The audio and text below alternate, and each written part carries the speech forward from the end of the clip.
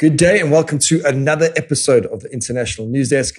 Whether you're tuning in on snl24.com/Soccer Apple Podcasts, Spotify, or Google Play, welcome to the show. I am, of course, your host, Sean Roberts. But please welcome Kurt the Dirt Beckerfield. How are you, my friend? Shawnee, I'm doing well. How are you, man? I am good, bro. Wonderful. I'm good. Just keen to hear, let's start off with United as usual. Been all over the news this week. I have, and watching your ex-beloved teammates of Gary Neville and Roy Keane just absolutely lambasting United, and rightly so, I think, Curtie. Yeah. In essence, I think a lot of questions were the hunger from certain United's players, but a big one, is Ten Hag's position now really under threat? Which I believe it probably is, right? It probably is at this point, and there's a difficult run of fixtures coming up too. So we have Chelsea on Wednesday night, and we have Bayern Munich next week, Tuesday, in the Champions League.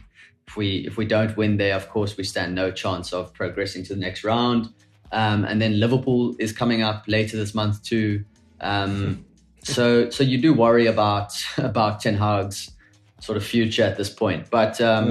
No, it's a very contentious one for me personally, just because I don't feel like you can call for stability at a club and then also want the manager sacked, a manager who had a very impressive first season. I think that there are some rotten apples in that dressing room. I don't know exactly who they might be, but it does seem like, there is just a bad culture in that dressing room at the moment. And it's been there before Ten Hag. It was there when he came in. He seemed to sort of turn things around. But after the difficult start to this season, you're just hearing all that noise again. So it's a difficult one. I think that Ten Hag deserves to stay and deserves to, whether it's work those players out, eventually get them playing the football that he wants them to play. He's shown at Ajax, I think he was there for 4 or 5 years, that he has a philosophy of football. And when it works, it's beautiful to watch. It's very attractive. It's attacking. It's a lot of running and moving and passing. And I think that it's understandable for United fans to feel like he's had long enough now to implement that. Because when you consider someone like Roberto De Zerbi at Brighton, working with players who earn a lot less than those at Manchester United, no real big names in that squad. He's got them playing like prime Barcelona, or he had them playing like prime Barcelona within weeks of his arrival. So I do understand when you look at it like that, from that perspective. But no, I understand the frustration, and as a Manchester United fan, I am too very frustrated. But I just think that Ten Hag deserves more time. I think that there were very similar calls for Arteta just 4 or 5 years ago too, where Arsenal fans were turning on him. Arteta out was the hashtag that was trending every week on Twitter. But he's shown that with time, and it's been 4 or 5 seasons now, or I think 4 seasons, you can turn things around and bring stability to a club. So I think United need to be patient, and let's see what he could do with a few more transfer windows. I will say, I do think that there is justified criticism in terms of the players that he's brought in. I'm not talking about Onana, but certain signings he has made, it just hasn't seemed to have worked out. And I do understand that. Maybe that is the club's fault, though. I think that Manchester United have not had that structure that you will see at City, at Liverpool, at Arsenal. And therefore, sort of any player that the manager recommends, the club sort of go for, and they just back whatever he says, which I don't think is necessarily a good thing. I think that the manager needs to work with a director of football who knows what he's doing, who understands the market, who understands where to find talent. So I do understand, and I do agree with a lot of the criticism that Ten Hag is getting, but I think it's way too soon to pull the plug on what he's trying to achieve just yet, But Cody, sorry for butting in there. On the subject of the players he's brought in, when he was signing the contract to join United, wasn't one of the terms that mentioned in the contract that he could bring in anyone who wants, regardless of what the club think? Has that now gone towards his detriment? Yeah, so in the past, like you saw it with Mourinho, you saw it with even Ragnick, who was just there on a short-term basis. But they essentially could not bring the players that they wanted to the club. Manchester United sort of always blocked those transfers from happening. So I think that they did want to give Ten Hag more sort of room to work in the transfer window or in the transfer market, which I think can be a good thing. But it's sort of what's the word I'm looking for here? It's sort of counterproductive when he's not working with someone like he was at Ajax, for example. I think he was with Van der Sar there. Someone who, like I just said, understands the market and understands and can identify young, talented players who are sort of brave enough and have the personality to play for Manchester United. I think he does not have that in England at all. So I do like the fact that they are willing to listen to him and they are willing to go for players that he wants, but not just anybody. You know, I do think that they've made some pretty bad decisions over the last 18 months. I mean, Weghorst turned out to be a disaster. I know that was, again, just a loan deal. You can even look at someone like Casemiro, who, yes, had a fantastic first season, but has really looked a shadow of his former self this season. Mason Mount has been injured all season, and when he has played, he hasn't played well. You just worry about sort of the recruitment strategy and why it seems to be so inconsistent at the moment. They didn't land a top striker. Obviously, they ended up going for Højlund, but 70 million for a 20-year-old kid, that's a lot of money to spend. I do think that someone like him, someone like Onana, they will still turn out to be all right, but for now, it's not looking very pretty. Does that answer your question, Aidan? It does. Thank you, Kurt. Thank you, Curdy. We might as well stick with United and just touch on their performance against Newcastle. Again, quite underwhelming. Yeah, it was shocking. I think that was probably the worst performance of the season. Players just didn't seem up for it. They were losing their duels. Players not running. Marcus Rashford has gotten a lot of stick for his performance specifically. Yeah, there were a few moments where the fullbacks would burst forward and Rashford just wouldn't even make an attempt at recovering. So very concerning. Martial throwing his hands up. I think even having a little on-field dispute with Ten Hag at some point during the game. Just a really poor performance. Scott McTominay, I mean, I want to be, like I was just saying now, I sort of back Ten Hag and I hope he gets more time, but it's crazy to me that someone like Scott McTominay is just in the team now week in and week out. You know, he's a player that United fans wanted shipped out 4 seasons ago already. It's crazy to me that he's still in that team. Just a really poor performance, really flat, didn't create a lot of chances, didn't seem up for it, not a lot of personality. I think Bruno too, throwing his hands up at one point where the play was happening 5 meters from him. Newcastle midfielders were on the ball and Bruno was moaning at Martial for a bad pass or something like that. It's just seeming, it's really bad at the moment. And I think that the players are turning on one another. And, you know, we've seen this sort of movie over and over again at United where when that starts happening, it's generally the manager who obviously takes the blame, even when these players have shown time and time again that they can't really be trusted. And I hate to sound like that Manchester United fan, but that's where I am right now. Yeah, no, it is sad. And I don't want to keep on going on about United, but again, tonight's a big one, I guess, for you guys. Chelsea, is it Chelsea away or Chelsea at home? I think it might be Chelsea at home, yeah. Yeah, so we'll be eager to watch that, and then we'll touch base next week and hear your ranting yet again, if you don't mind. Well, let's go to the other side of Manchester City, Tottenham. What a game. Controversial stuff towards the end of the game. Curty, I mean, he should have let Haaland play through, right? Which gave Grealish straight. He shouldn't have fouled on Haaland, if I'm not mistaken. I really don't know what he was thinking there, Simon Hooper. These refs can't catch a break at the moment.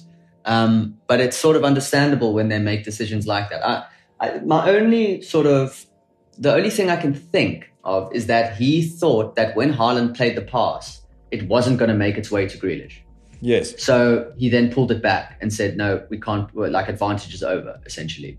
Did he not think Haaland had that in him? Because it was a beautiful pass. And you don't see it very often from him, to be fair. So maybe Simon Hooper thought there's no way that's, incredible. Playing. 94th minute, 3-3. I mean, the way the Premier League is situated at the moment, it's these sort of decisions that define everything, right? Yeah. And then you look at, we touched into Arsenal's game last night.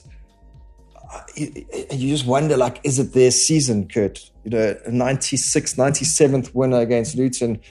These are the sort of wins that sort of City put up the hat, along the season. And it seems like Arsenal, I know it's quite early, but they are looking a bit concerning for City fans.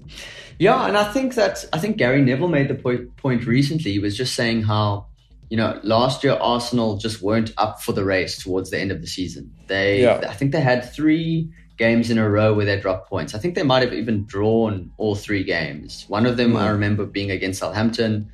I think Liverpool was in there too. Arsenal were 2-0 up and Liverpool came from behind to draw. But this season, they aren't playing well right now. They obviously they play some beautiful stuff every now and then. Of course, it's Arsenal and it's Arteta, and it's going to look sort of pleasing on the eye. But they are sort of just getting over the line this season in a lot of those games, like they did against Luton when Declan Rice scored that last minute winner. And you have to worry about when they do start playing well and when everything's flowing, like it was for large parts of last season. Yes. So it seems to me like right now they're going through that scrap, which they were unable to do towards the end of last season. They're going through that right now, and they're still picking up results. So what is it going to be like when they are playing well and they're hammering teams 3-4-0 every other week? So yeah, I think it should be concerning for City. And of course, the other thing is, like the pundits were talking about, Gary Neville, Carragher, it is so hard for City to go again after winning a treble. Naturally, there is some sort of complacency that sets in. And although Pep might deny that and the players might deny that, it's very, very natural. You've just reached the summit. You've just achieved something that not many footballers are able to achieve. And it's very difficult emotionally to keep going and to go again. So it's no criticism against City. It's completely natural. They've been dominant in the Premier League over the last 6 or 7 seasons. I think they've won 5 Premier Leagues over the last, since Pep's been there. So it's, it's when people say that City fans shouldn't be offended, it's just a natural cycle. And I'm sure that City, if they don't win it this season, they'll be back up there again next season.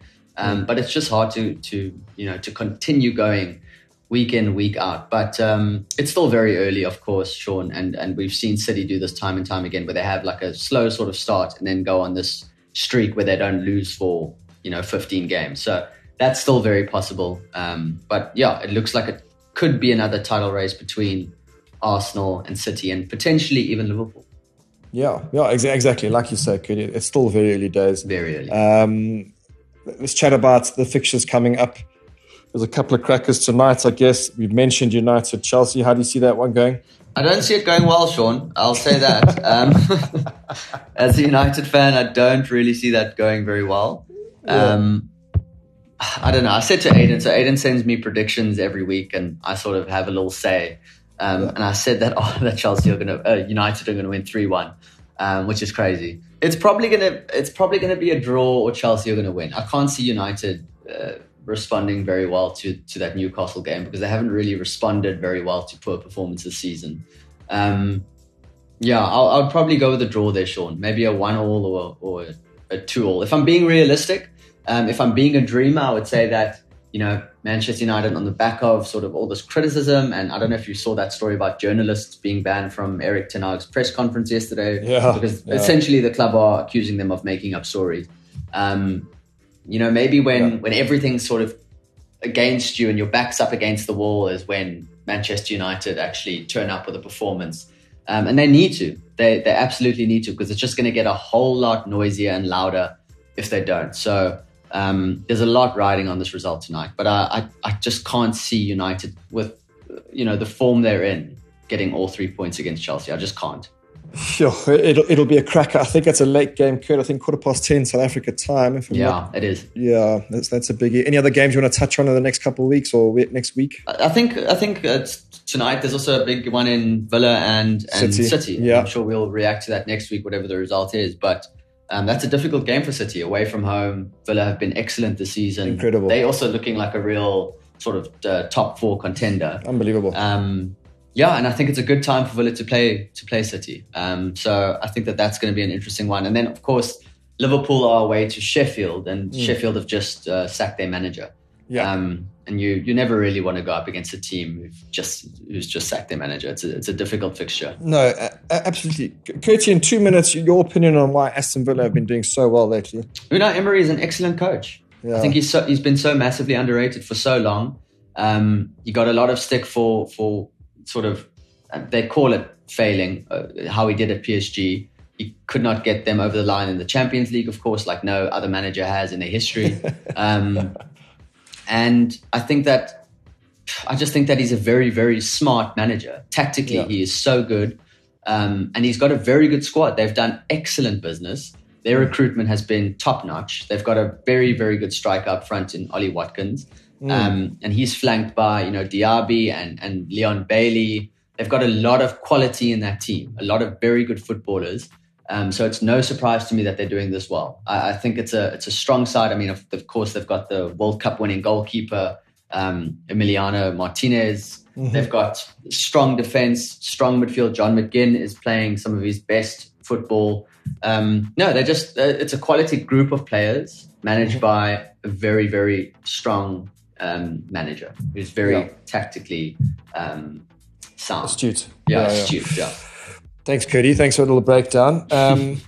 Moving on to my favorite part of the podcast, Seeking the Socials, where our producer, Aiden, unlocks socials and me and Kurt give him our opinion.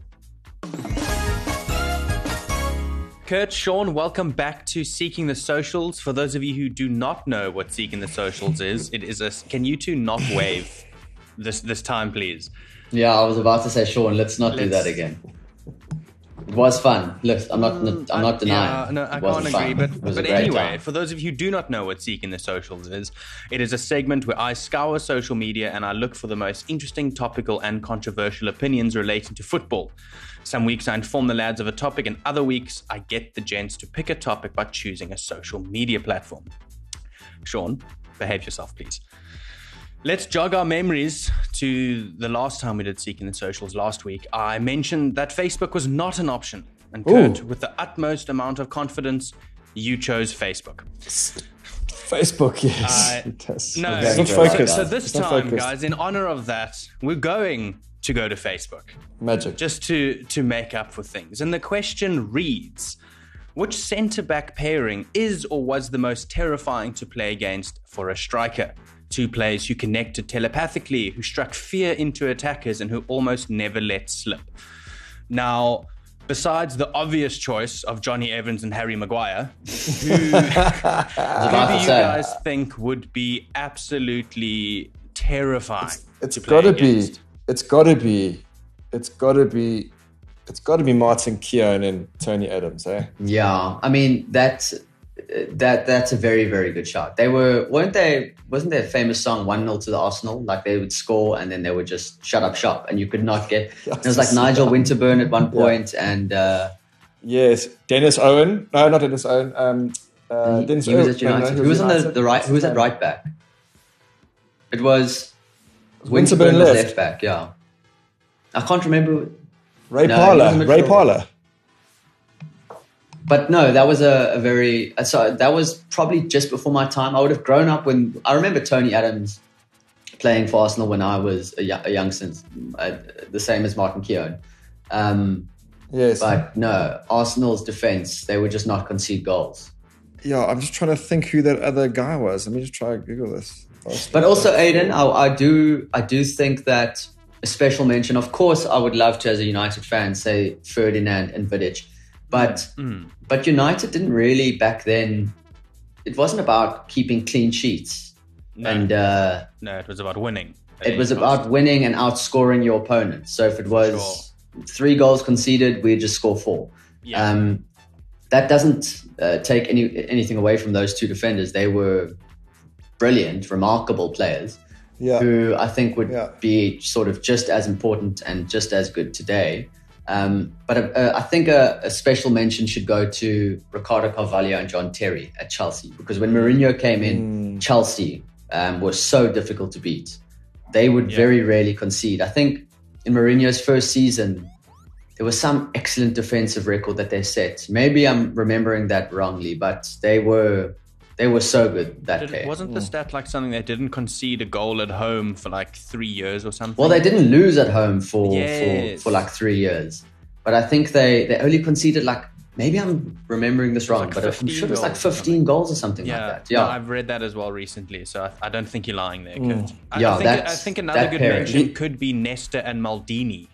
Well, of course, yeah. I mean, those Italian defenders in particular were very special. Didn't Maldini once say that if you have to make a tackle, you've already failed at your job? Yeah, which is ridiculous. I think he's being a little boastful there. Just a quick mention. So Lee Dixon was a right back, right? Lee Dixon. Yeah. And then Wimbledon. John Fashanu.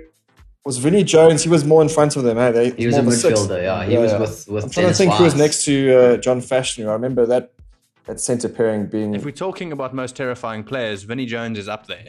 Yeah, no, he is the most. I would imagine. Yeah, I know. Don't want to see him in an alleyway at night. No, but I would stick with. I would stick with the Tony Adams. Steve Bold was there as well. Yes, yeah. If you remember, I think he was later Arsene Wenger's assistant or part of his staff there. Yeah. But I remember that. I don't know if Adams would have been moved on by then. I think Sol Campbell will have been playing for Arsenal at the time. But when Van Nistelrooy missed that penalty against Arsenal, and all the Arsenal players were roughing him up and in his face, and there's that amazing picture of Keown right in his face, just screaming. Yeah. No, those guys were terrifying. Have you listened to Martin Keown? Go on to score another penalty in that game and then went up to the guy and celebrated? I can't remember. A different game? That might have been a different game.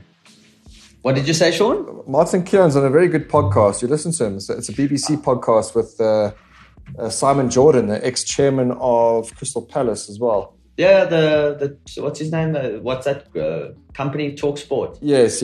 Very good. He's very well read, Martin Keown. Like he knows the... Yeah, he sounds a lot more posh than I anticipated. I remember him doing like a pundit show, just I think for the Premier League. Yeah. I remember being quite surprised. I thought he would be a lot sort of rougher. Yeah, a lot more Aidan Huerty. Yeah. Don't want to mess with me, boys. Yeah, Mr. Bowles. But I'm trying to think of other pairings. I mean, like even that great Barcelona team, like they weren't renowned necessarily for what they did defensively. Vincent Kompany and what's his name? Micah Richards. Yeah, no, it wasn't there for much longer. But Kompany was a good player. I don't think anyone comes close to that Arsenal back four or that Arsenal back two, to be honest, in my opinion. Fair enough, Sean. Fair enough. It's nice also having a little generation gap there. Yeah. Big generation gap. Yeah. Big, huge. Ginormous. But Sean, any word on Vidic and Ferdinand? Sorry, you're right. I mean, Ferdinand is... I've never liked Ferdinand, but you can't... That's probably because I'm a big City fan, but he has been absolutely world-class for United. Vidic as well, great signing. Of course. Right up there, without a doubt. There must be someone we're missing here. I mean, that Italy defense in 2006, that would have been Cannavaro and probably Nesta. Mm-hmm. I think Maldini had already retired by then. Yeah. I think so too. Sergio Ramos and who at Real Madrid? Pepe. I mean, that was a terrifying defense. That was scary. Terrifying. Not terrifying in terms of how well they defended, just in how rough they were. Okay, Okay, I got you. I mean, we've all seen that clip of Pepe stamping on his opponent and then kicking him in the back while he's lying on the floor and getting away with it. Perfectly legal. Perfectly legal. Obviously, Ramos, I think, has 29 career red cards or something like that. No, they were rough. Those guys were rough. And they would just turn on their international teammates too. Ramos poking Puyol in the eye and having it with Xavi. That's beautiful. Isn't that such a strange one? How they were so successful, Spain as a national team, so successful. Obviously, the 2008 Euros, the World Cup in 2010, and then the 2012 Euros. But a lot of those players did not get along with one another. They weren't friends. It was split between Barcelona and Real Madrid, that dressing room. Oh, wow. And they really did not like each other. It was real tension. Wow. And even to this day, there's tension between PK and Ramos, who obviously centre-back partners for a very long time. But it's strange because you often see how England, the ex-England players like Ferdinand, like Terry, like Gerrard, they all talk about how there were sort of factions in the group and they all sort of split, club teammates, they all sort of spent time together. And England weren't successessel. They weren't able to put that aside when they went on international duty. Whereas the Spanish team were. But I'm trying to think of more centre-back pairings. If we think of them, Curdy, we will bring them up on the next podcast. I'll WhatsApp you, Aiden. Sounds good. Maybe you can get those predictions right this time. Hey. Still mad about that Chelsea one. Hey, come on. But I believe. Me too. I believe. Right, Aiden. F*** off. Gentlemen, thank you very much for seeking the socials. We'll see you again next week. Thanks, Aiden. Thank you, Eddie. Thank you, Curty. And that is how we wrap up this episode of the International News Desk. So whether you have been listening on snl24.com/Slakaladuma, Google Play, Apple Podcasts, or Spotify, thank you for tuning in. I've been your host, Sean Roberts, and of course, my good friend, Kurt Buckerfield. Thank you, my brother. Thank you, Shawnee. Cheers, man. Same time, same place next week. Cheers. Cheers.